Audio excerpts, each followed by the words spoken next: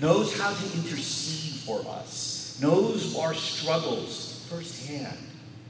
And we are comforted by the knowledge that the Holy Spirit groans on our behalf. With the groaning of creation, Christians, and the Comforter, we enter into tonight's passage. A passage that speaks of these difficulties and encourages believers, you and I, to see the trials and the difficulties and the brokenness of this world, see them as being redeemed by God. Romans 8:28-30 is a passage many of you have already committed to memory. Maybe you have posters on the wall with this passage. Maybe you've written on a note card and you've stuck it in your Bible. But it is a great passage. It's a great one to commit to memory if you have not, because men and women will always want understanding in the midst of a difficult and trying times. Given these past 2 years and things we've all witnessed and suffered through, we have had our moments of searching, right? We have wondered, why is God doing this? Why is he allowing this to happen? What does he mean? Does he mean good when my family members contract COVID? Does he mean good when I lose my job? Does he mean good when I'm betrayed by a friend? Or I lose friends because of the beliefs I hold? Does he mean good when I suffer? As we dig into the passage, we'll try to come to grips with these questions and along the way dive into the richness of God's blessings through trials. So let us read Romans chapter 8, verses 28-30. And the Apostle Paul writes this: "And we know that for those who love God, all things work together for good, for those who are called according to his purpose. For those who he foreknew, he also predestined to be conformed to the image of his Son, in order that he might be the firstborn among many brothers. And those whom he predestined, he also called. And those whom he called, he also justified. And those whom he justified, he also glorified." We'll see tonight in this passage three things. We'll see that good comes to those who love God. We'll see that good comes in all things. We'll see good comes with a purpose. Let's open this time and invite God to our midst. Father, we thank you for this evening. We thank you for the word that you have given to us. We thank you for the message that it speaks to our lives. In the midst of all our trials and sufferings and the imperfections of the world around us, even in our own imperfections, we know, Lord, that you are accomplishing something. But Lord, sometimes our hearts cannot follow where our mind is. And we ask, Lord, that you would speak to us tonight. Allow your word to speak to us. Allow us to encourage one another in our small group times. But we ask, Lord, that your Spirit would cleave us to the heart so that we might understand what you call us to. We pray this in the name of Jesus, amen. We come to our first point tonight. Good comes for those who love God. Good comes for those who love God. The first things we should notice in this passage is something that I must admit that I missed in my first few readings of the passage.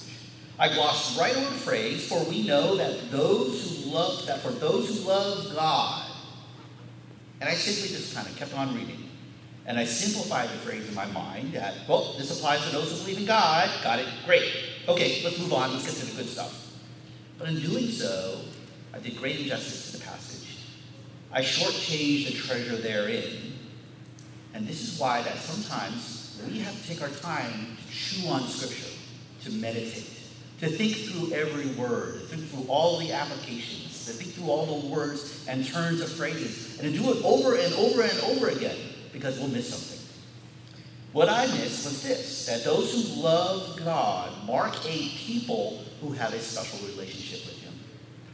That love is something more than simply a shorthanded way of saying those who love God, those who believe in God. But those who love God are themselves loved by God. This kind of love marks more than just simply a mental assent and a belief in something. It marks intimacy. It marks an understanding of the roots of the promises of God and what it means to us, and that we are grateful as a result, and we turn to the God who gave it to us. We turn to him in love. Exodus chapter 20, verses 5-6. Moses writes in the Ten Commandments, "You shall not bow down to idols to them or serve them. For I, the Lord your God, am a jealous God, visiting the iniquity of the fathers on the children, on to the third and fourth generation of those who hate me." Right? Just laying out some laws, laying out some scriptures. But And this is what God says to those who will turn away from his idols. But showing steadfast love to thousands of those who love me and keep my commandments. Likewise, Paul writes in 1 Corinthians chapter 8, verse 3, of those who love, Paul writes this: they have a special relationship. If anyone loves God, he is known by God. Now, this knowing by God is not merely that God suddenly takes notice of you if you believe in him. It's not as if one moment you didn't love God and he didn't know who you were, didn't know your name, didn't know what your occupation was, didn't know where you came from. And then the moment you ascended faith in Christ, that he suddenly took notice of you, and therefore then he started to love you. No. To do so would ignore the fact that God is omniscient and omnipresent, that he knows all things and he's always present with us. Rather, it should be understood that God knows you in a very special and very intimate way. The same way that a man who says he loves his wife, he says he knows his wife. Or the way you use it, that I know my parents. Or maybe to one another, I know my friends. I know you. In informal settings, we say to one another, I know you, which is kind of a way of saying, I know your motives. I know what you would do next. Or, in spite of what you're saying, I know what you really mean. To know a person not simply knows a knowledge of them, but also implies intimacy and a closeness, and is used to mark a very special relationship. So for Paul to say, we know that for those who love God is not merely saying that we have some knowledge about the facts of God, or that we kind of agree with the rules Christians follow, or that we have observed God's work around us, or that we might have a general feeling about the divine presence. No, what Paul is saying is that people who love God have a special, deep, abiding, intimate relationship in the person of God, as I said before, as a direct response of his taking initiative to save us. God reached down, provided us salvation. The believer responded, and knowing the depths of the sin that God pulled him out of, that sparks an intimacy with that God. Now let's touch a little bit on what love for God looks like. Love for God is marked by a thirst for God. Love for God is marked by a thirst for God. Psalm 42, verses 1 and 2. As a deer pants for flowing streams, so pants my soul for you, O God. My soul thirsts for God, for the living God. When shall I come and appear before God?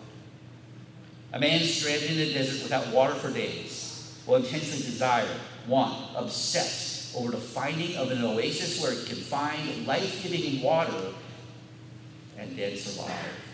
This is the picture that the psalmist writes for us. That those who love God because he is the life-sustaining water for us. That we want to drink deeply from his well of knowledge. That we want to know God more. We want to experience him more. We want to feel the way God feels. We want to have a heart after God's heart. It also means that for those who thirst for God, they have a heart that is much like God's. They have the same views of sin and the same views of blessing that God does. Second, love for God is a refuge. Love for God is a refuge. David, often in the Psalms, speaks about a life experience where he is always on the run. He is fleeing from enemies. He was betrayed by his king and was given a death sentence. He was betrayed by his own sons, questing for power. David was a man who oftentimes felt alone. And Psalm 5 speaks of a man who has an intimate relationship in spite of all of this. David writes, give ear to my words, O Lord. Consider my groaning. Give attention to the sound of my cry, my King and my God. For to you I pray. O Lord, in the morning you hear my voice. In the morning I prepare a sacrifice for you and watch. He finds in God, in the morning, a place to rest, where he waits for God to come to him. Then later in Psalm 61, David writes of how he finds refuge in God. Hear my cry, O God. Listen to my prayer. From the end of the earth I call to you. From the very end of his life, where all is gone, where he feels like he can turn nowhere else. From the end of the earth I call to you. When my heart is faint, lead me to the rock that is higher than I. For you have been my refuge, a strong tower against the enemy. Those who love God do not find comfort in distraction. They don't slake their existential thirst in drink. They don't find satisfying resolution to life's problems by looking for good advice from a website, or from a magazine article, or from a self-help book. Instead, the believers who find a place of rest in their God, because God, and God alone, is the fulfillment of everything they are seeking. Everything else is simply just a cheap substitute, a flimsy shelter from the storms that beset us. Next, third, a love for God leads to a desire to please God. A love for God that leads to a desire to please God. Jesus says in John 15 that those who love him and the Father will obey the commands of God. John 15, verse 9, as the Father has loved me, so I have loved you. Abide in my love. If you keep my commandments, you will abide in my love, just as I have kept my Father's commandments and abide in his love. Finally, about love, and to be honest, not comprehensively, these are a few of the things I thought about. A love for God is a love above all other things. A love for God is a love above all other things. The kind of relationship where obedience is born of love demonstrates a commitment to a God, an understanding that God is everything. Such a person exchanges the temporary pastimes of this life, of the things that this world offers, for an eternal treasure. James says for those who love God and endure trials, and without giving in to those trials, he says that such men have eternal life. James writes in chapter 1, verse 12 of his epistle, blessed is the man who remains steadfast under trial. For when he has stood the test, he will receive the crown of life, which God promised to those who love him. You might take notice that a love for God also, in a way, defines the kind of good that comes to those who love him. You'll see that a love for God includes a desire to obey God. In other words, when we obey God, we know what is good, and we want to do good. So if we love God, therefore, and we obey him, we've kind of, in a sense, come to a different understanding of what good is. It is defined by our love for God. The fall of man, back in Genesis, could be seen as a love for self over the love of God. When Eve took the fruit of the tree, she loved her own judgment over the judgment of God.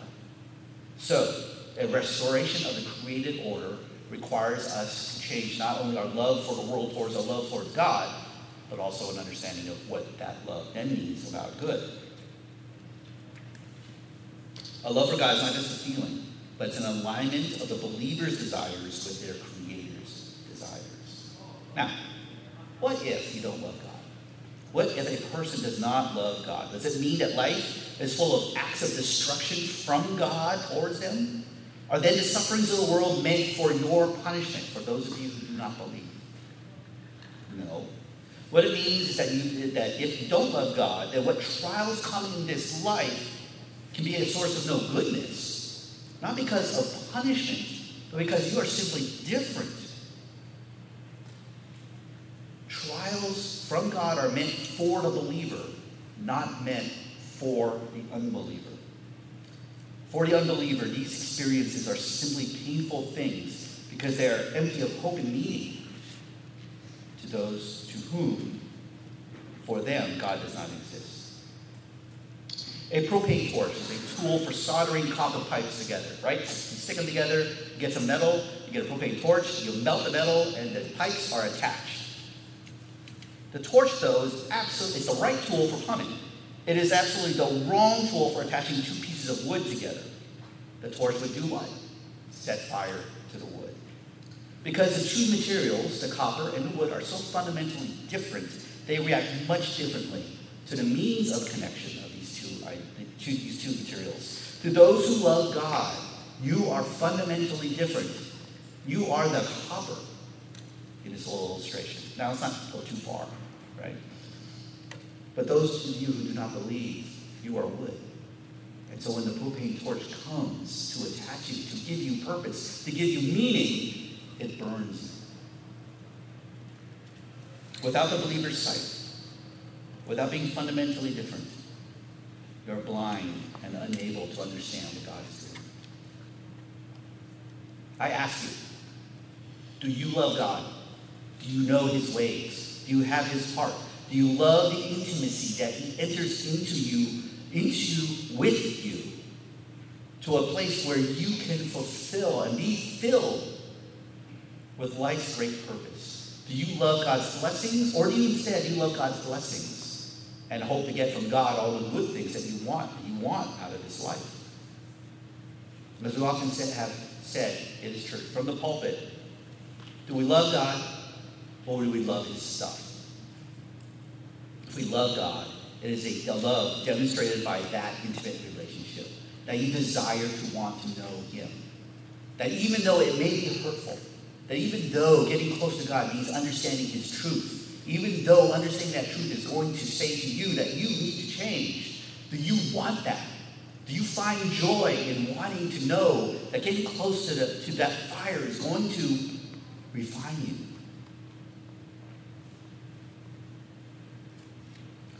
This is what it means that good comes to those who love God. That you are fundamentally different. That when trials come, that it changes you. That it was intended for you as a believer to do good for you. Now, as we finish up this point, as we go on to next, we'll see that good comes in all things. And when I say all things, that's what it's meant. My wife says this. I say what I mean what I say. And this is what God says. All things are meant for good. Good, bad, or indifferent, all of these things are for our benefit to those who love him. Good thing comes in all things. As the passage says, for those who love God, then all things work together for good. Now, there are two possible interpretations looking at this passage. Because all things work together for good, who is the causing of all things? Now, one reading is that all things are simply random events, that there is no cause. It's just the laws of the universe working together, which is really kind of a nihilistic way of looking at things. That we're left at the mercy of a cold, impersonal universe with no meaning. The wording seems to imply God is not involved here. Now, some of you who have the NIV might be confused about what I'm saying here, because the NIV renders Romans 8:28 as this. And we know that in all things, God works for the good of those who love him. While the NIV may not be as literally accurate as the ESV word for word, it does carry a better reading of Paul's intention. And this insight is the proper understanding of Romans 8:28. That God is the one purposely driving all events. This shows that the Bible study tactic is simply to check other verses sometimes. When you're confused about a passage, go read other versions of Scripture and see other translations and see what they have to say. Another tactic is to know that Romans 8:28 occurs within the larger witness of Scripture. And since all Scripture comes from God, the same God, Old and New Testaments alike, then what he says in one book of the Bible has to be consistent with another part of the Bible. And so we turn to other verses that speak to this. God works in all things, it says in Ephesians 1:11. In him we have obtained an inheritance, having been predestined according to the purpose of him who works all things according to the counsel of his will. Even though man decides and acts, God is somehow in the midst. Proverbs 19:21. Many are the plans in the mind of a man, but it is the purpose of the Lord that will stand. We have our plans, but God has a purpose, in spite of what we think are our own choosings. Scripture shows us that God is the cause of all things. Lamentations chapter 3, verse 37. Who has spoken, and it came to pass, unless the Lord commanded it? Nothing comes unless God has commanded it. So as we study Romans 8:28, the basic principle is this, that God is in control of all the events of our lives. Nothing comes to pass without the Lord's permission. Nothing. But does this mean that the Lord intends evil, intends suffering, intends trials, intends for us to sin, intends for us to suffer at the hands of others' sin? Because rest assured, we can come up with plenty of examples where we don't feel like that. Those things should happen. Right? An illness befalls a parent or sibling. A friend is grievously injured in an auto accident by a drunk driver, caused by a drunk driver. Your supervisor shows favoritism against you. You fall ill, unable to make an important meeting or interview. The world is around us is filled with many other things: accidents, riots, vandalism, theft, disorder. And yet these are all part of what Paul means by all things. Let's turn to Scripture for more illumination. A classic example of how all things work together for good is the account of Joseph, who, by the sin of his brothers in the Old Testament, in their jealousy, his brothers' jealousy, they sold Joseph into exile. In his exile, Joseph was sent to prison because of the schemes and lies of Potiphar's wife.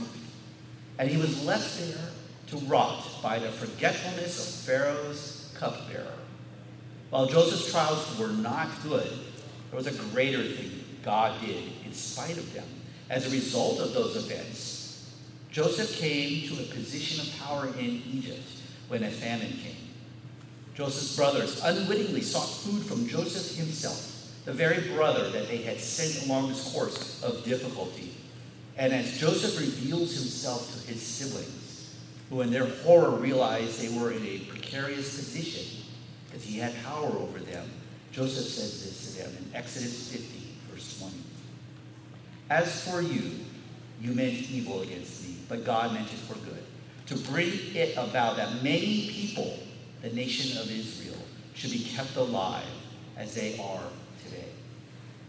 Even though evil was meant, God was able to work in spite of man's sin and the sins of the brothers to accomplish a greater purpose in preserving the nation of Israel. And of course, later, the Israelites became slaves of these same Egyptians who saved them. That was yet another evil. That, however, provided a reason for the nation of Israel to leave Egypt behind and to not make Egypt their home, and to make the hard journey to establish a nation for themselves in the promised land, led by their God. Even then, the journey was difficult, and the people spent decades wandering in the wilderness because of their sin.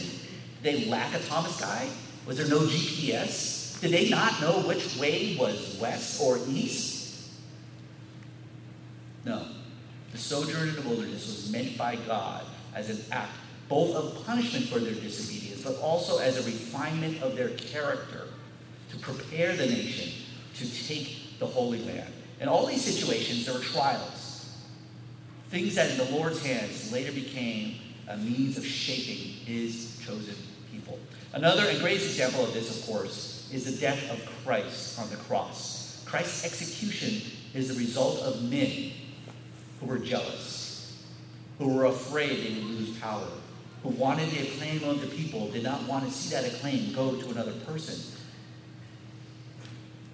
And the first believers, after the crucifixion, were huddled in their home, hiding when Jesus rose and came to them, bringing to them the power and plan of salvation, to demonstrate to them that God had power over death, to demonstrate to them that there was a path much brighter than they had hoped for, that they had expected. Even when intended as harm by corrupt men, God, in his infinite ability and wisdom, and in a great act of compassion, turned this act of sin into the spark that lit the fire of the sacrifice of Christ, a sacrifice that satisfied and slaked God's thirst for justice. We know these biblical examples. We know them intellectually, right? These are all not new things to you. But our hearts have difficulties accepting it into our own lives, accepting the fact that they would apply to us as well.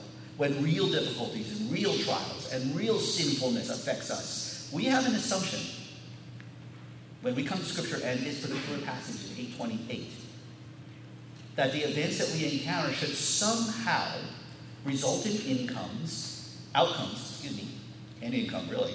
result in outcomes from an earthly perspective. That is, we want our difficulties to turn into a chain of events that lead to worldly good. How many times have we made the assumption that when God closes the door, he's going to open the door somewhere else? That when he closes the door on a school application or a prestigious study program, then something even better will come to us someday. Or maybe we feel that we don't get the dream job that we wanted. Then, you know what? There must be a much better job around the corner. Or when a family member goes through really difficult times or suffers illness, then it must mean ultimately there will be healing and God will be glorified. This, however, is something we must overcome. This feeling, this assumption that life has to turn out great when God says that good must come. There are many reasons for trials. So let's go through a few examples, and perhaps we can see how God desires us to understand the good that comes from them. Good comes from trials because we respond to suffering in others. Because when we suffer, God may be strengthening us. Because trials teach us that we cannot rely on ourselves. Because trials teach us the world is not what God intended.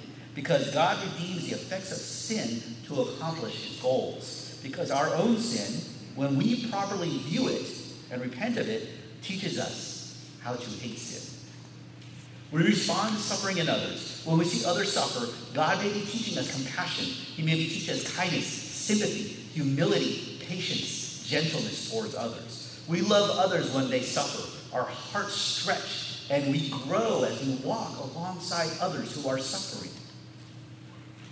When Matt was up there singing by himself, trying to lead all of us without aid of amplification, right? In a way, God is kind of teaching us to respond to his suffering.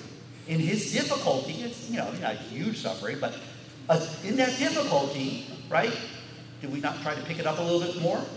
Did we not try to understand that worship wasn't about the show, but it was instead about something else? Did we not feel for him? And Steph? How could I forget Steph? I mean, if you're at home and you listen to this. Yeah, okay. When we suffer, God may be strengthening us. 1 Peter 5:10, Peter writes, "And after you have suffered a little while, the God of all grace, who has called you to his eternal glory in Christ, will himself restore, confirm, strengthen, and establish you." God may be testing our faith, not in the sense of trying to grade us, or to see whether or not we really got faith. But testing is a means to prove out faith under fire. In engineering, we test the things we build in order to demonstrate that they are ready for use, that they are durable and can be depended upon. God tests us not to give us grades, but to ready us for purposes and to ensure we are able to last into eternity. There's a show that my wife turned me on to that we like to watch together. It's called Forged in Fire. It was about how people would come together and make knives, swords, and all other sorts of sharp objects. I kind of like sharp objects. It's kind of cool. It was fascinating, and yet another hobby I could see myself getting into. But don't worry, I'm not going to. A part of the process of making a quality blade, as we've learned from the show, is to heat it up so that the metal becomes malleable and workable, and the knife smith can then turn and beat the metal into shape. Then when the basic profile of the knife is formed, the blade is heated again to extreme temperatures and then plunged into a cool liquid in order to toughen up the metal so that the edge would last a long time. That's called tempering. But then he still is not done. The knife smith then has to heat the blade again to red-hot temperatures, and then the blade is allowed to cool slowly over time so that the knife would have some elasticity and not shatter when subjected to sudden forces. So maybe we could then, at that point, maybe we could sharpen the blade and actually make it useful. The point of all this is a sharp knife only comes through the process of heat, a lot of distress, grinding, and a lot of hard work by the smith. This is what God is doing to us in this life when we are under trial. We are being tempered by fire and honed for God's purposes to prepare us for eternity. We are being forged by God to last a long time. James writes in verse 2 of chapter 1, "Count it all joy, my brothers, when you meet trials of various kinds, for you know that the testing of your faith produces steadfastness, and let steadfastness have its full effect, that you may be perfect and complete, lacking in nothing." Next, we know that trials teach us that we cannot rely upon ourselves. Trials teach us that we cannot rely upon ourselves. We are tried beyond our limits. Then and only then that we can learn that God is strong. Paul writes in 2 Corinthians 12:7-9, why God may allow believers to suffer, because he's speaking from his own experience. And he says, "So to keep me from becoming conceited because of the surpassing greatness of the revelations, a thorn was given flesh, a messenger of Satan to harass me, to keep me from becoming conceited. 3 times I pleaded with the Lord about this, that he should leave me. But he said to me, my grace is sufficient for you, for my power is made perfect in weakness. And Paul's response is not bitterness. Paul's response is, therefore I will boast all the more gladly of my weakness, so that the power of Christ may rest upon me. Trials also teach us that this world is not what God intended. That this world is not what God intended. And I can't tell you how much during the pandemic I felt that. That this is not what God intended for us. That we were meant to worship together in person. That we were meant to go out and go and do things in the world. That we weren't meant to be locked up. Trials also shows us that God redeems the effects of sin to accomplish his goals. God redeems the effects of sin to accomplish his goals. Remember, Christ was crucified only through the sin of others. That sin was redeemed to accomplish his goals, to redeem all men. When people sin, God can create opportunities for us to be a part of his purposes in redeeming that sin as well. It provides us opportunity to speak truth into people's lives. It provides opportunity to walk alongside those who are suffering at the hands of others and to preach the gospel, to be affected by it. A close relative of mine was discussing how a very close relative of theirs was affecting them. That they were hurt by this basically her parent. And it was a remark came up during the conversation. How can a parent do this to their child? And at that moment you realize that at that moment the truth of sin can be spoken to that person. A parent can hurt a child because they are sinful, and we know that evil exists in this world. But it was not meant to be that way, right? And so we know that God can redeem sin. Finally, our own sin, when we properly view it, teaches us how to hate sin and receive grace.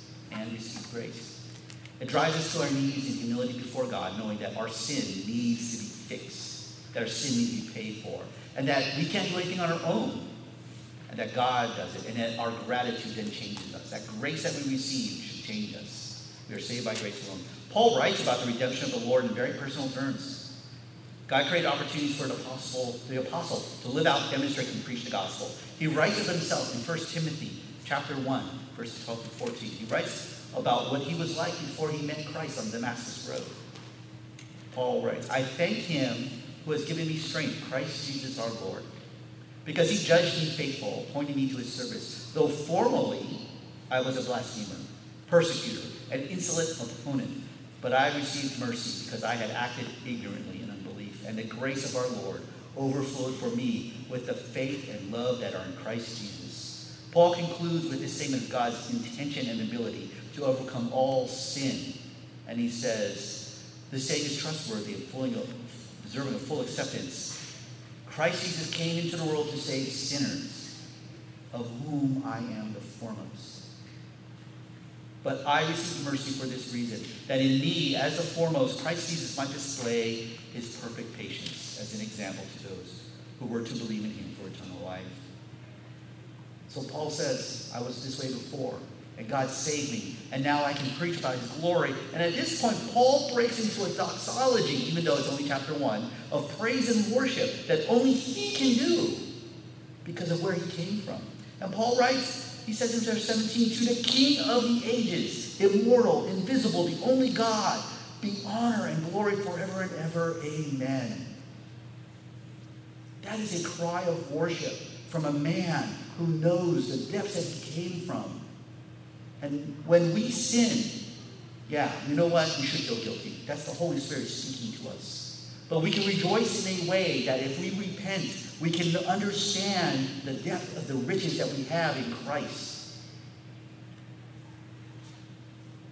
These examples show us how God desires for all of us to understand that good comes from trials. Good comes in all things. Good comes in all things. Finally, lastly, we swing into our last verse, our last point tonight. We see that good comes with a purpose. Good comes with a purpose. That as believers are called according to his purpose, as it says in Romans 8:28. At first blush, we may look at this calling of purpose and try to make sense of it, some grand plan of our lives. Some grand plan that old gospel tracts used to say, God has a wonderful plan for you.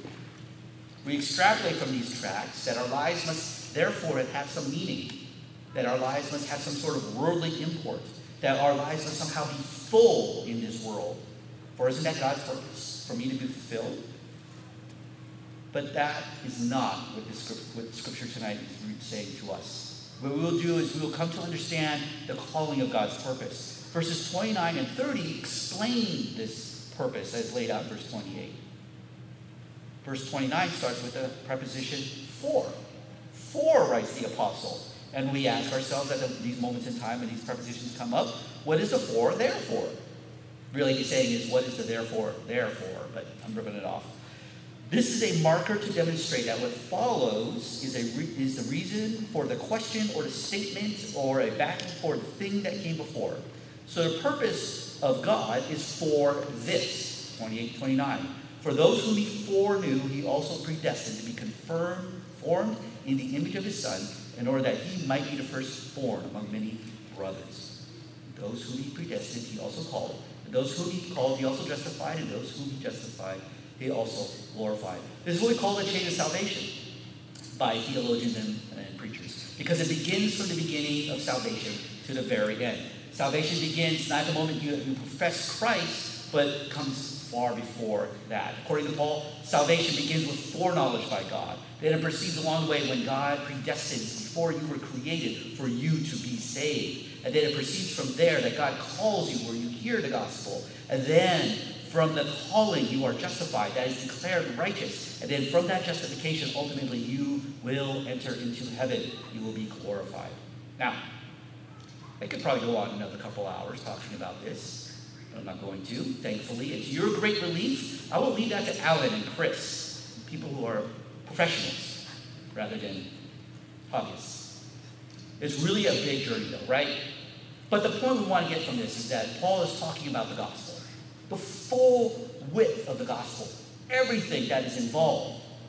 God's great purpose for believers, those who love him, then is this. Gospel. The gospel purpose. Our great mission in life is not to accumulate wealth. It's not to live comfortably. It's not to live moral lives. It's not to help people. It's not even to be defined by the way we serve good causes.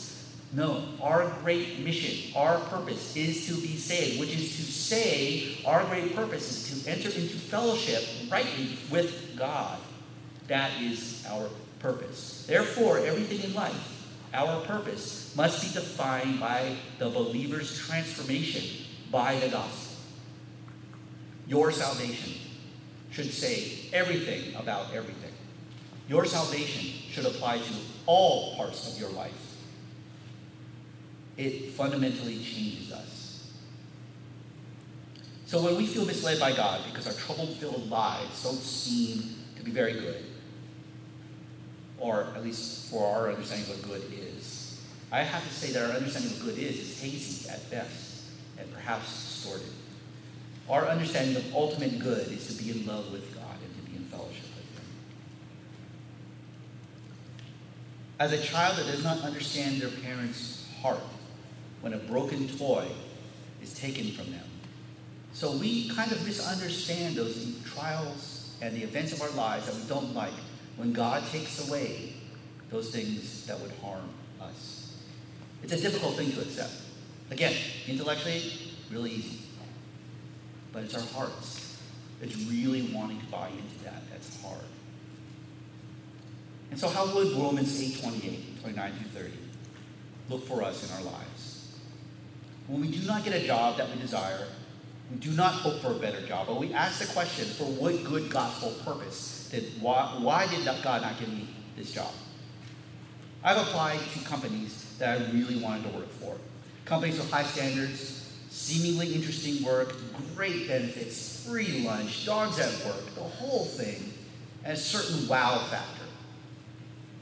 I got pretty far in the process a few times with these companies and ultimately been turned down. This happened more than once.